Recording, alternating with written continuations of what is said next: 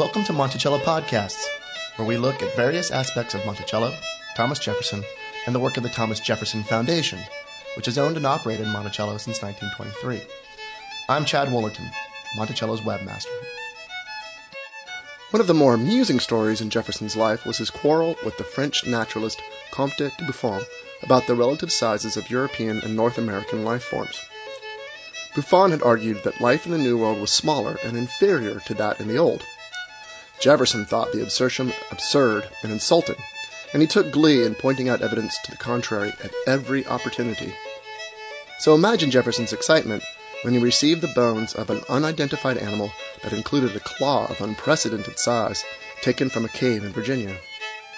Last fall, speaking at our Robert H. Smith International Center for Jefferson Studies, author and Monticello interpreter Rick Britton detailed the discovery and identification of the new species, which Jefferson first thought to be a giant lion and is now known as Megalonyx jeffersoni, an extinct giant ground sloth.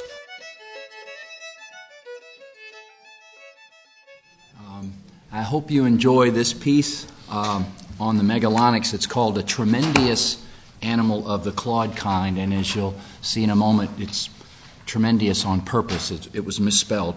A tremendous animal of the clawed kind. I hope you enjoy it 100th as much as I've enjoyed putting it together. Despite the termination of the French and Indian War in 1763, Native Americans from the Ohio country continued to raid into the northern section of Virginia. Particularly vulnerable was the sparsely populated region between the Monongahela and the North Branch of the Potomac. In 1764, Major George Wilson of the Hampshire County Militia, a native of County Tyrone, Ireland, known for his aggressiveness, led a company of militiamen into this mountainous district in pursuit of Indians who had raided the settlement at Welton's Meadow, Hampshire County. Near the Cheat River, a tributary of the northward flowing Monongahela, the Virginians attacked and killed 3 of them, wounding several others, and retook a prisoner together with a large quantity of plunder. Major Wilson, accompanied by John Davies, returned to the Cheat River Valley in 1765 in search of game. Evidently, however, some form of beastly fauna was stalking them. Encamped alongside the rushing current, Wilson and Davies were visited by a creature, something monstrous that the seasoned frontiersmen were unable to identify. In the nighttime began their recital of the event. Something approached their camp with astonishing roaring and very much alarmed them. Their dogs also shrunk and lay down at their feet, refusing to bark. As it drew nearer, its cry became, in their opinion, as loud as thunder, and the stomping seemed to make the ground shake. The darkness of the night prevented their seeing their enemy, though they stood long with their arms to defend themselves. They hoped to see its tracks in the morning, but in this they were disappointed. Not a sign was to be found. This account arrived at Monticello on July 26, 1796, 31 years later, in a letter from Colonel John Stewart of Greenbrier County, Virginia, west of Lexington. Thomas Jefferson found the story intriguing. What made the communication even more interesting, however, was that it also announced Stewart's dispatch to Monticello of another set of rather large animal bones excavated from a Greenbrier County cave not 5 miles from Stewart Manor, his limestone mansion. The first batch had arrived at Jefferson's home 3 months earlier. The well-preserved condition of these oversized bones and claws, combined with an assortment of facts and amazing backcountry yarns, led Colonel Stewart, along with his friend Archibald Stewart, to believe that, as he noted to Jefferson, such a creature yet exists. Furthermore, thought the Stewarts, this behemoth that roared like thunder and shuddered the very earth with its tread was a massive lion. Perhaps surprisingly, Jefferson agreed, and the exchange of letters between the three over a period of 10 months, from April of 1796 to the following February, led Jefferson to produce a fascinating paper for the American Philosophical Society, the nation's foremost scientific organization. This piece was later styled the signal gun of American paleontology. Jefferson, it will be remembered, had formally resigned as George Washington's Secretary of State on December 31st, 1793. Over the next 3 years, his retirement from politics, Jefferson traveled from Monticello but once, making an 8-day trip in June of 1794 to Richmond and Eppington, the Epps family estate. During those intervening years, among a myriad of other matters, Jefferson turned down an offer of a special mission to Spain, began his pulling down at Monticello, preparatory to putting up, and planted over 1,000 peach trees between his fields. He also experimented with his mathematically perfected moldboard plow, as well as with 2 threshing machines, and established a nailery on Mulberry Row. This idyll was ended in 1796, however, when the Republicans decided to run Jefferson for the presidency.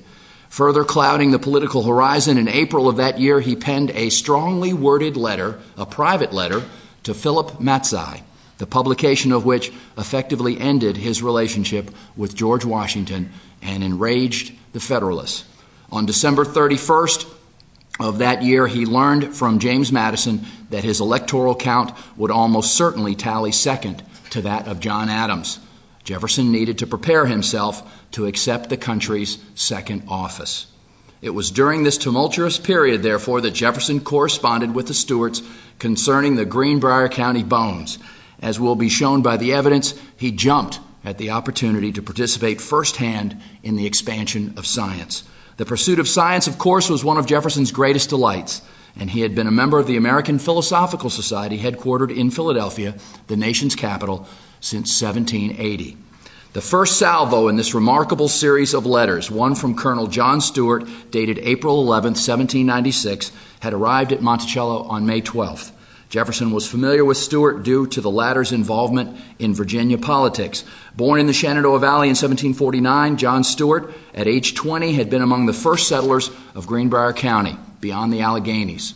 Serving as a militia officer in Lord Dunmore's War, Stuart later became county clerk, Greenbrier's representative to the Virginia House of Delegates, and its delegate to the 1788 Virginia Convention to ratify the Constitution. As fearless a hunter as ever chased an elk, Colonel John Stuart was a wiry, dark-eyed Scotch Virginian of more than ordinary cultivation. Being informed you have retired from public business and returned to your former residence in Albemarle, wrote Stuart, and observing by your notes your very curious desire for examining into the antiquities of our country, I thought the bones of a tremendous animal of the clawed kind, lately found in a cave by some saltpeter manufacturers, might afford you some amusement. Have therefore procured you such as were saved. I do not remember to have seen any account of such an animal, which probably was of the lion kind. I am induced to think so from a perfect figure of that animal carved upon a rock near the confluence of the Great Kanawha, which appears might have been done many centuries ago. Other bones of human creatures have been found here in caves of a surprising size and uncommon kind some years ago, but none are now to be got. If these should be worthy your observation, it would give me much pleasure to hear conjectures, and I shall be happy at all times to communicate anything from here you might desire to know. And I remain, with very great respect, your most obedient, humble servant, John Stuart. Before Jefferson could respond or even properly analyze the accompanying bones, he received another related missive from his good friend and political agent in Augusta County, Archibald Stuart. Tall of stature and dignified in appearance, the master of an estate spanning over 2,700 acres, Archibald Stuart had been born in 1757. After studying briefly at William and Mary, this Stuart participated in the 1781 Battle of Guilford Courthouse as an aide to Major General Nathaniel Greene, then read the law under Jefferson himself. Following service in the Virginia legislature, Archibald, like John Stuart from Greenbrier, was elected in 1788 to the state's constitutional convention. I have just returned from the county of Bath, wrote Archibald Stuart on May 15th, where I saw a Mr. Cavendish from Greenbrier who tells me that some people who are making saltpeter in a large cave have found a bone of the toe of some animal 8 or 10 inches long and half as thick as his wrist. He has promised to send it to me, and soon I shall receive it. I shall forward it to you by the first safe opportunity. Obviously, news about the find was getting around, and the Greenbrier County giant was creating quite a stir. Also stirred up was the former Secretary of State. The discovery had electrified the 53-year-old's curiosity and granted him a welcome diversion from the threatening political storm clouds. On May 26, Jefferson penned animated responses to both of the Stuarts. In the first, to Archibald, Jefferson noted that John Stuart had written him and sent him bones. These, he wrote, were too extraordinary in themselves not to excite the strongest desire to push the inquiry after all other remains of the same animal. The language of the second letter, however, was even more spirited. This animal is certainly hitherto unknown, wrote Jefferson to John Stuart, and seems from the dimensions of these bones to have the preeminence over the lion which the mammoth has over the elephant. They furnish a victorious fact against the idle dreams of some European philosophers who pretend that animal nature in the New World is a degeneracy from that of the Old. I consider these bones a great acquisition, and shall make a point of communicating the discovery and description of them to the learned on both sides of the Atlantic. I only defer it till I can learn whether a hope exists of finding any other of the bones, as I wish that the first information should be exact and as complete as possible. Has there ever been any other remains of this species found anywhere? I must look to you, sir, to complete the knowledge of this animal for us, as you have begun it, by giving me all the further information you can and sending what other bones can be got of it. In his statement regarding European philosophers, Jefferson was referring mainly, of course, to the obnoxious Eurocentric theories posited by French biologist and cosmologist Georges, and you'll pardon my French, please, Georges Louis Leclerc, Comte de Buffon. Keeper of the King's Garden and director of the Royal Museum, Buffon's comprehensive work in natural history, his Histoire Naturelle, eventually ran to 44 volumes, distinguished him as the 18th century's leading naturalist. Jefferson had taken on Buffon's unenlightened point of view in his Notes on the State of Virginia, published in the previous decade, but this 1796 note to John Stuart revealed that he was still seeking to crush Buffon's presumptions 8 years after the Frenchman's passing. In the letter, Jefferson also disclosed his intention to discover everything possible about the original owner of the Greenbrier County bones and write a detailed essay describing the extant bones and claws. To that end, he asked for more information. Any other remains, of course, would help Jefferson reconstruct the skeleton and help him estimate the animal's size. He mentioned deferring until he could learn more, but evidently his excitement got the better of him, for the following was written on July 3, 1796, to David Rittenhouse, president of the American Philosophical Society. A mathematician and astronomer, Rittenhouse had constructed 2 famous clockwork orreries, independently discovered Venus's atmosphere, and built perhaps America's first telescope. The two had met in Philadelphia when Jefferson was attending sessions of the Continental Congress. I think it proper to mention to you, wrote Jefferson, a discovery in animal history of which I hope ere long to be enabled to give to the Society a fuller account. Some makers of saltpeter found some of the bones of an animal of the family of the lion, tiger, panther, etc., and have now in my possession the principal bones of the leg, the claws, and other phalanges, and hope soon to receive some others.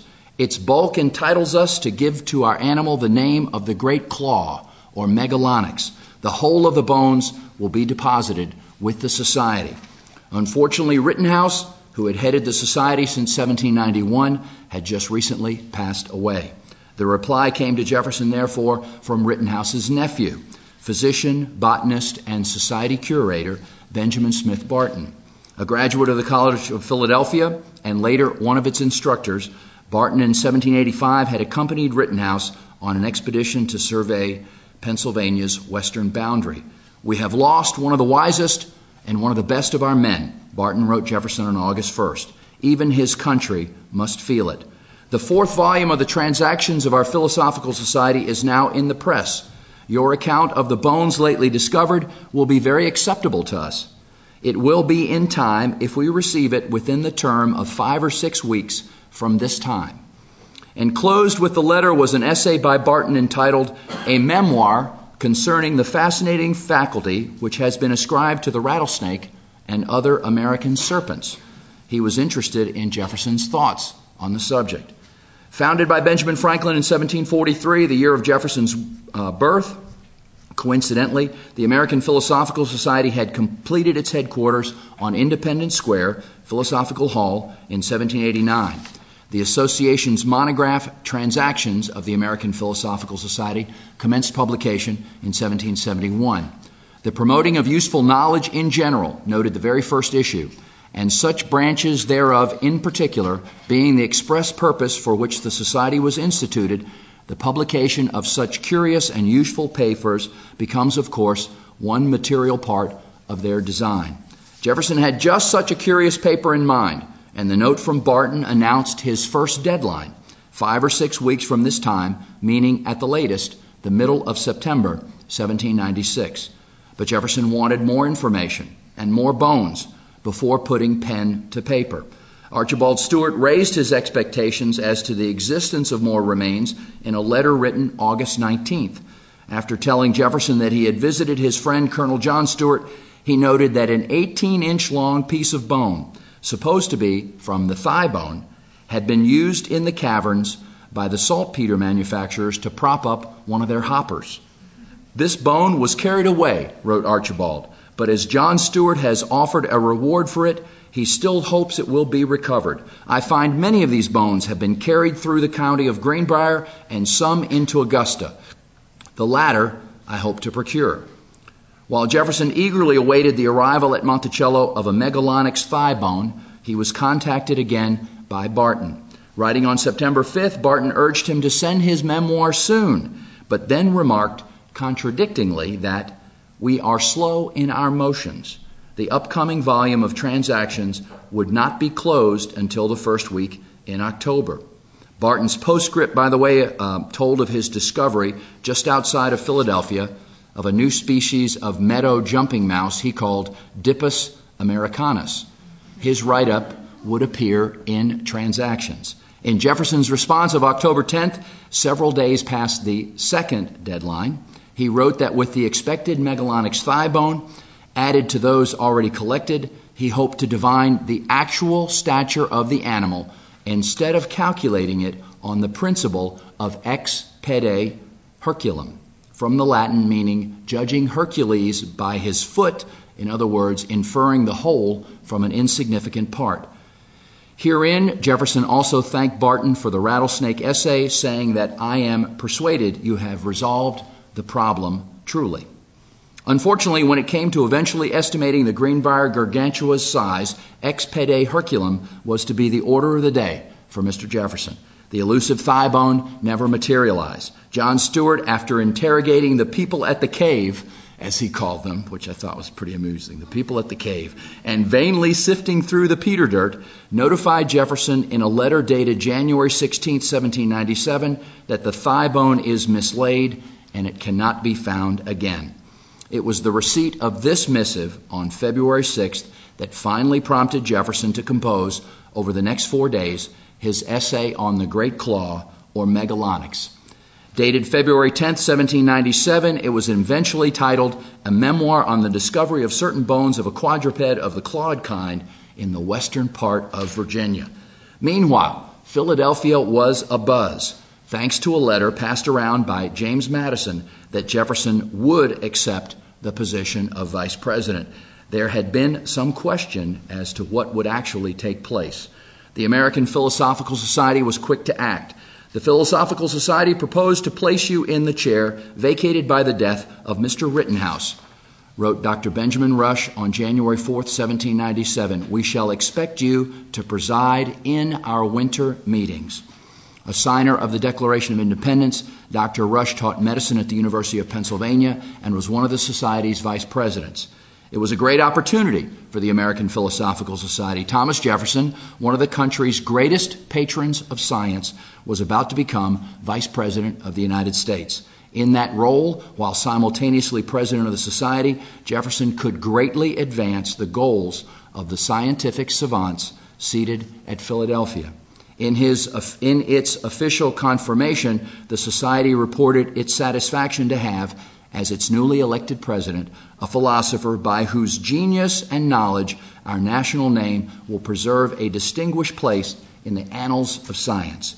In his response, Jefferson referred to this election as the most flattering incident of my life.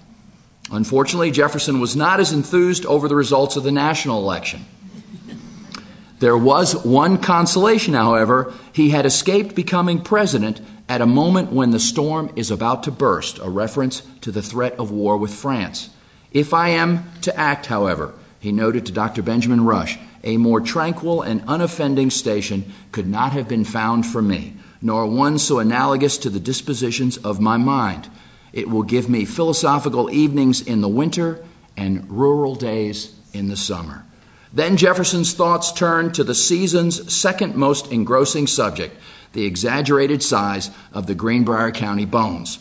What are we to think, wrote Jefferson to the good doctor, of a creature whose claws were 8 inches long, when those of the lion are not 1.5 inches, whose thigh bone was 6 1/4 inches in diameter, when that of the lion is not 1 1/4 inches? Were not these things within the jurisdiction of rule and compass and of ocular inspection, credit to them could not be obtained. What Jefferson thought was clear. The Megalonyx was a carnivore over 3 times as large as the king of the jungle, big enough to bring down a mammoth. His Megalonyx memoir complete, Jefferson packed it along with the precious fossilized bones and his traveling kit. Departing from Monticello on February 20th, 1797, he traveled northeastward through frigid weather.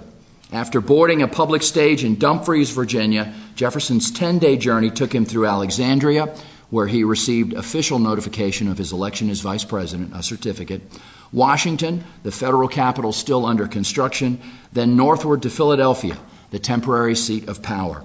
He arrived on Thursday, March 2nd, welcomed by the customary artillery salute from a local company and a large banner reading, "Jefferson, the friend of the people." Uncomfortable thanks to the unwanted public attention, he had hoped to arrive undetected. Jefferson immediately paid his respects to John Adams, then procured accommodations convenient to both Congress Hall and Philosophical Hall on Independence Square. The induction ceremony at Philosophical Hall took place the next evening, Friday, March 3rd. Surrounded by the brightest scientific minds America had to offer, both new friends and familiar correspondents, Jefferson took the chair left empty by Rittenhouse's death. Then the meeting was adjourned until March 10th on the account of a communication to be made before Mr. Jefferson leaves the city. A cryptic notation in the Society's minutes, to be sure, but the end result was clear. Jefferson's paper would be presented 1 week later.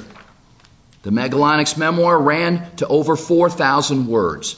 2 years later, when Volume 4 of Transactions was finally cranked out of the press, it appeared as item number 30, pages 246 to 260, immediately preceding a letter from Mr. John Heckenwelder to Benjamin Smith Barton, M.D., containing an account of an animal called the Big Naked Bear. Volume 4 was quite an issue.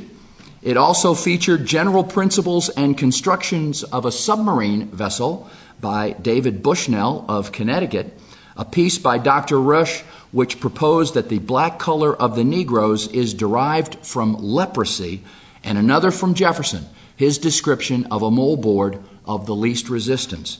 Jefferson commenced his paper by detailing how the bones were discovered in a cave belonging to a Frederick Cromer, then thanked Colonel John Stewart of that neighborhood for forwarding them to Monticello.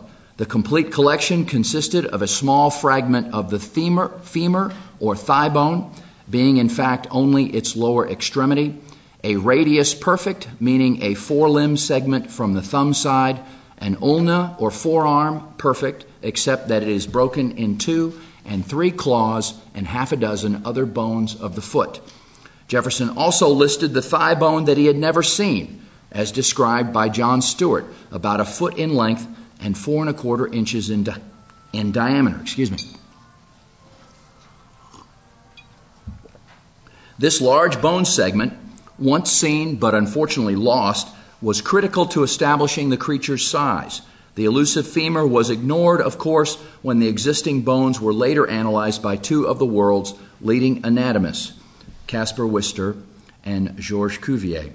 Jefferson's misidentification of another bone in his original draft, a radius, he thought was a tibia, may have been the reason the Society's meeting was adjourned for a week. This mistake generated a number of erasures and corrections throughout the manuscript. Although he possibly discovered the tibia error on his own and made those alterations to the draft before his departure from Monticello, wrote Barbara Oberg, editor of the Papers of Thomas Jefferson, it seems likely that he only learned of his mistake when the fossils were seen in Philadelphia by a more expert anatomist such as Worcester. Born in Philadelphia, Worcester had studied medicine in his native city as well as in London and Edinburgh, then returned to Philadelphia to teach. Elected to the American Philosophical Society at age 26, he became its curator in 1793 and one of its vice presidents 2 years later. Following Jefferson's resignation in 1815, Caspar Worcester became the Society's fourth president. After a series of tables wherein Jefferson compared the Megalonyx bones with those of the lion, according to the measurements provided Buffon by his assistant, Louis Jean-Marie Daubenton, who had expertly dissected 182 species of quadrupeds, he asked two very pertinent questions. What is become of the great claw? Some light may be thrown on this by asking another question. Do the wild animals of the first magnitude fix their dwellings in a thickly inhabited country? To this Jefferson responded in the negative, albeit doubtingly, and cited examples from the 16th and 17th centuries to prove that an animal resembling the lion seems to have been known in his part of America. In the present interior of our continent, he continued, there is surely space and range enough for mammoths and megalonyxes who may subsist there. Our entire ignorance of the immense country to the west and northwest and of its contents does not authorize us to say what it does not contain. Next, Jefferson launched into his rendition of the stories sent him by the Stuarts. He included the tale about the rock carving alongside the Great Kanawha and the now 32-year-old secondhand yarn about Wilson and Davies and their unexpected nighttime visitor on the banks of the Cheat River. These he supported by quoting from several travelogues which claimed that hunters, horses, and dogs were seized with terror when approached or even observed by large felines. In fine, penned Jefferson, the bones exist, therefore the animal has existed. The movements of nature are in a never-ending circle. The animal species which has once been put into a train of motion is still probably moving in that train.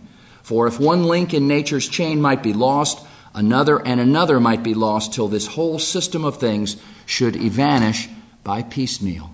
This, of course, was Jefferson's argument against species extinction based upon the ancient chain of being concept which dated back to the Middle Ages. This hierarchical theory regarded the created universe as an infinite set of attached links, connecting the very lowest order of nature with mankind, the angels, and even God himself.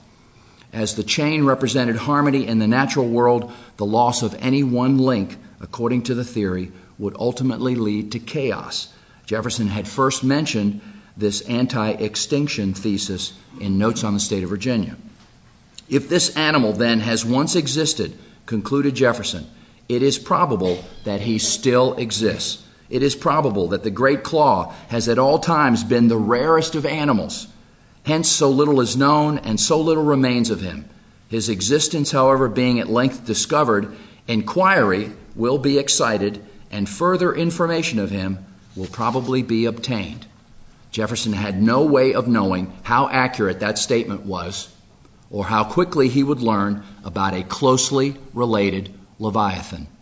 If we assume that Jefferson completed his Megalonyx monograph on February 10, 1797, as it is dated, then the further information that he no doubt sought came to him quite accidentally, providentially, one could say, less than 1 month later. Be careful what you wish for.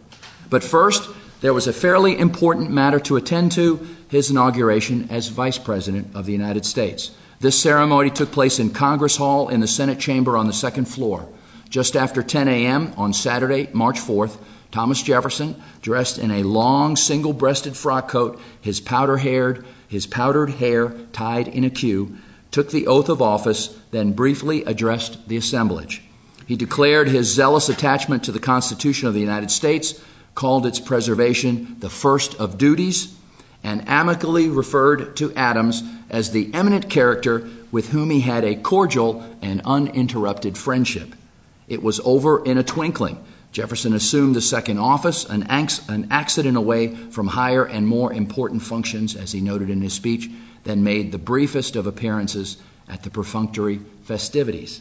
Then he was on his own in the nation's largest city, an ardent bibliophile in a town known for its many bookstores. His next pressing engagement was the presentation of his paper on March 10th, 6 days away. It was during this period, presumably while perusing a bookshop, that Jefferson received something of a shock. He stumbled upon a London periodical, Monthly Magazine and British Register for 1796, that included a two-page piece entitled "Notice Concerning the Skeleton of a Very Large Species of Quadruped, hitherto unknown, found at Paraguay and deposited in the Cabinet of Natural History at Madrid." They were really into long titles back then. Monthly Magazine was a literary journal that published general news, anecdotes, wedding announcements, death notices, original poetry. This issue included one by Samuel Taylor Coleridge called "On a Late Connubial Rupture in High Life," and items of interest like the natural history piece that stopped Thomas Jefferson in his tracks. It's easy to picture the new vice president grasping the publication, wide-eyed, dumbfounded, flipping back and forth between pages 637 and 638, taking in everything written by the young French naturalist Georges Cuvier. It was merely an abstract of a longer article, but it featured a full-page engraving of the creature's enormous skeletal remains. Obviously, this monstrosity was related to the Megalonyx. Because of its size, Cuvier had named it Megatherium americanum, Great Beast of the Americas. When on all fours, it was 12 feet long, minus its tail, which was missing from this skeleton, and 6 feet high. Reared up, the massive 5-ton animal stood 20 feet tall. There are several circumstances which lead to a supposition that our Megalonyx may have been the same animal with this, Jefferson later wrote to John Stuart. There are others which still induce us to class him with the lion. The gargantuan Paraguayan, however, was not a lion. It was not even a carnivore. Indeed, wrote Jefferson, it is classed with the sloth, anteater, etc., which are not of the carnivorous kinds. Let's take a quick look at the illustrations, because we're already talking about some of them. On that second page, the lower one, that's what Jefferson held in his hand in that bookshop in Philadelphia. That's the illustration from Monthly Magazine and British Register for 1796. What's on the cover page is most of what was done for Transactions magazine, and we'll talk about that in just a moment. Then on the very next page, on the last page, you can see the actual creature, the Megatherium now, not the Megalonyx, because there are only a few bones and claws of the Megalonyx. But that actual large creature that I described that would almost fill up this room, lengthwise, that's it right there. And it's kind of hard to tell from the size. They don't give you you should have put a man standing next to this and you'd be able to see. But it's hard to tell how monstrous this thing really was. Actually, the Megatherium, described by Cuvier, was not even from Paraguay, although this mistake was later repeated by scientists and historians alike. It had been found instead in Argentina, 100 feet beneath the sandy bank of the Rio Luján, 65 kilometers west of Buenos Aires. Nearby sat the village of Luján itself, a little crossover point that, according to legend, had been founded when Dominican friars carting a statue of the Virgin Mary found themselves and their sacred charge impossibly mired. Taking this hindrance as a sign from on high, the Dominicans established the settlement. Years later, in 1787, another Dominican, Manuel Torres, discovered the amazingly well-preserved skeleton.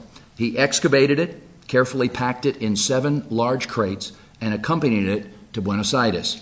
From that port, the megatherium remains sailed off to Spain and their final destination, the Royal Cabinet of Natural History in Madrid. Evidently, Jefferson's theories regarding Megalonyx's existence would have found favor in Spanish royal circles. Megatherium's arrival in Spain excited such curiosity that the king ordered his colonial authorities of the Viceroyalty of La Plata to procure another individual alive or at least stuffed.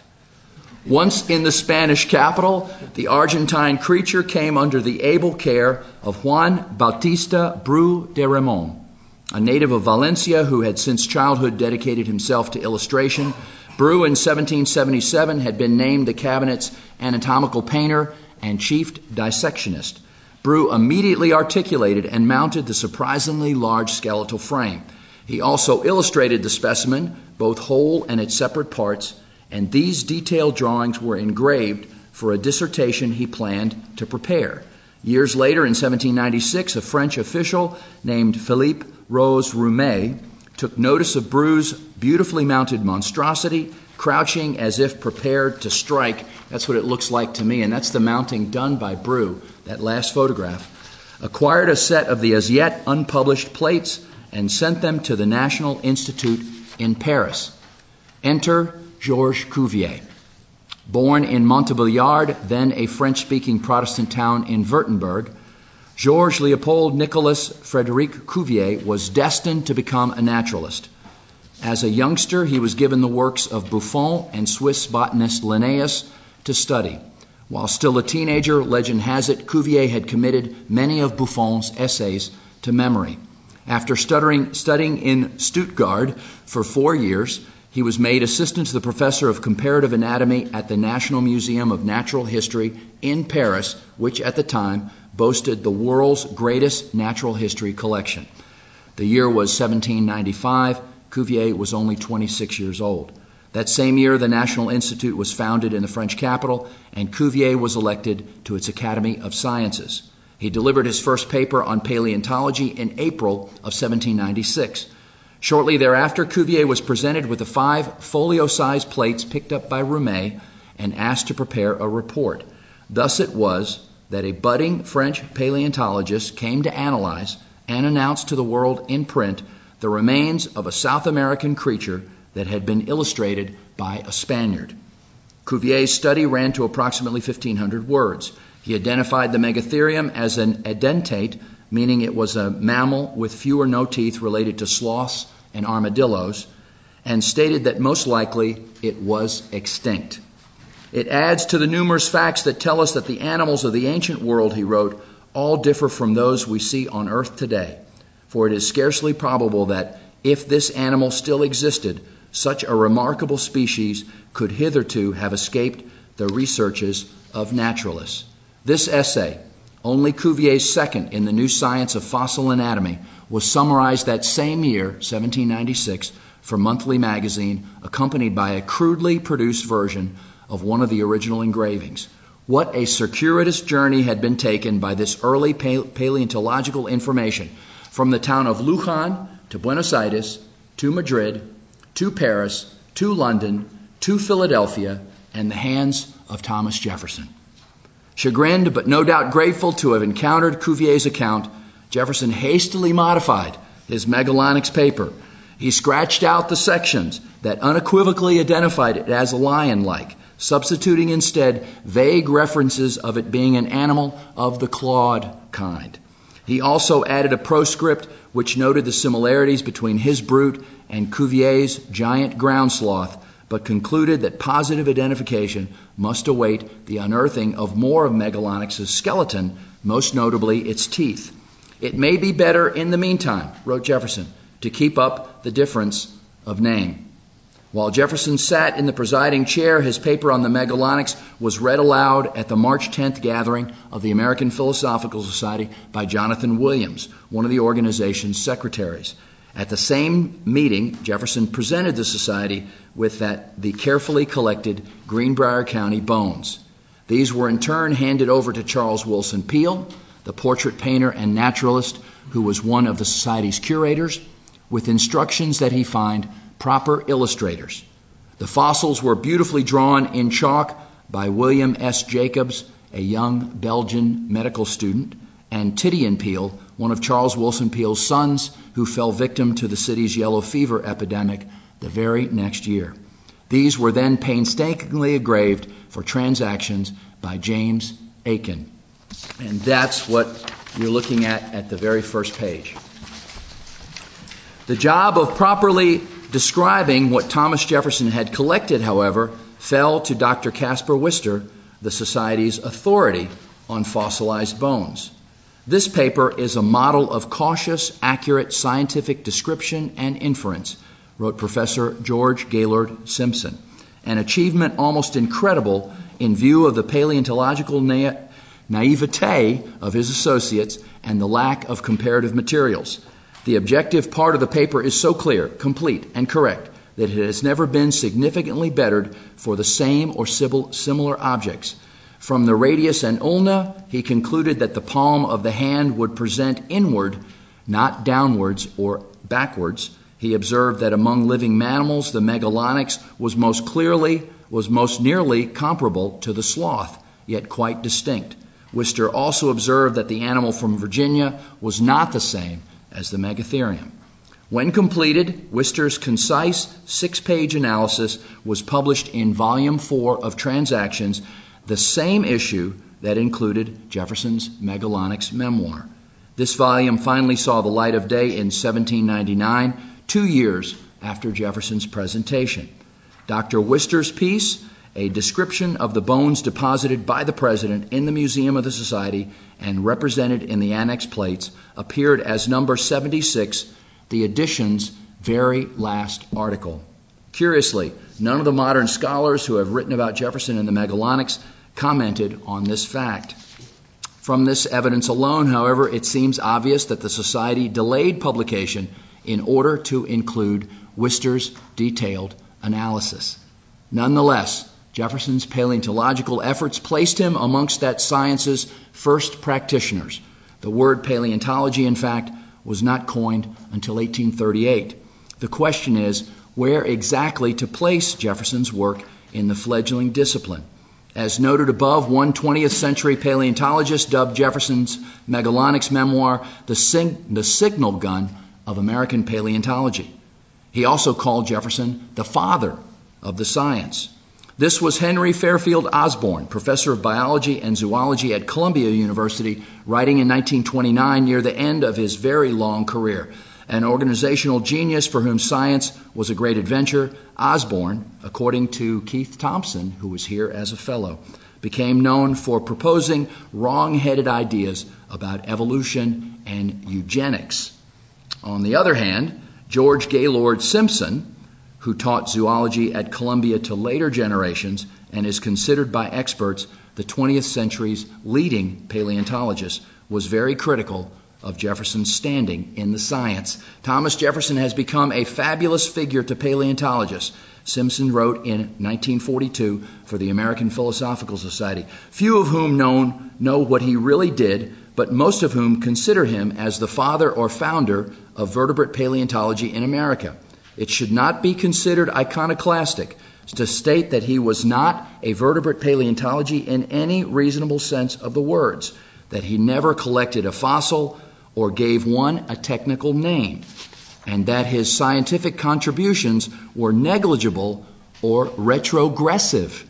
Jefferson himself was perfectly aware that he had no accomplishments as a student of paleontology or as a research scientist, and in saying so, one is not rejecting any pretensions of his, merely attacking a subsequent false legend. Interestingly, Simpson, who was known for being a friendless curmudgeon about Columbia University, placed Caspar Wistar first in the long roster of American vertebrate paleontologists and called Wistar's Megalonyx piece the first technical study of professional quality to be written by an American. It was professional, no question, Just like Jefferson in this instance, Worcester had not collected the bones and claws and had not assigned them technical names. Does that mean that Worcester, his idol evidently, was also not a paleontologist? Begrudgingly, Simpson granted that Jefferson was an important figure in the rise of vertebrate paleontology and identified his two contributions to the field. He helped to make paleontology a respectful and honored pursuit, and he was largely instrumental in bringing together the materials necessary for its advancement. Well-reasoned and accurate, this assertion is perhaps one that even Jefferson could agree with. Perhaps two Frenchmen should have the last words. After Jefferson's death in 1826, Georges Cuvier, by then France's most renowned scientist, praised the Virginian's enlightened love for the sciences and broad knowledge of scientific subjects to which he has made notable contributions. Another French scientist, Anselme Desmarest, gave the massive Virginia ground sloth the technical name by which it is known today, Megalonyx jeffersoni, Jefferson's great claw. Thank you.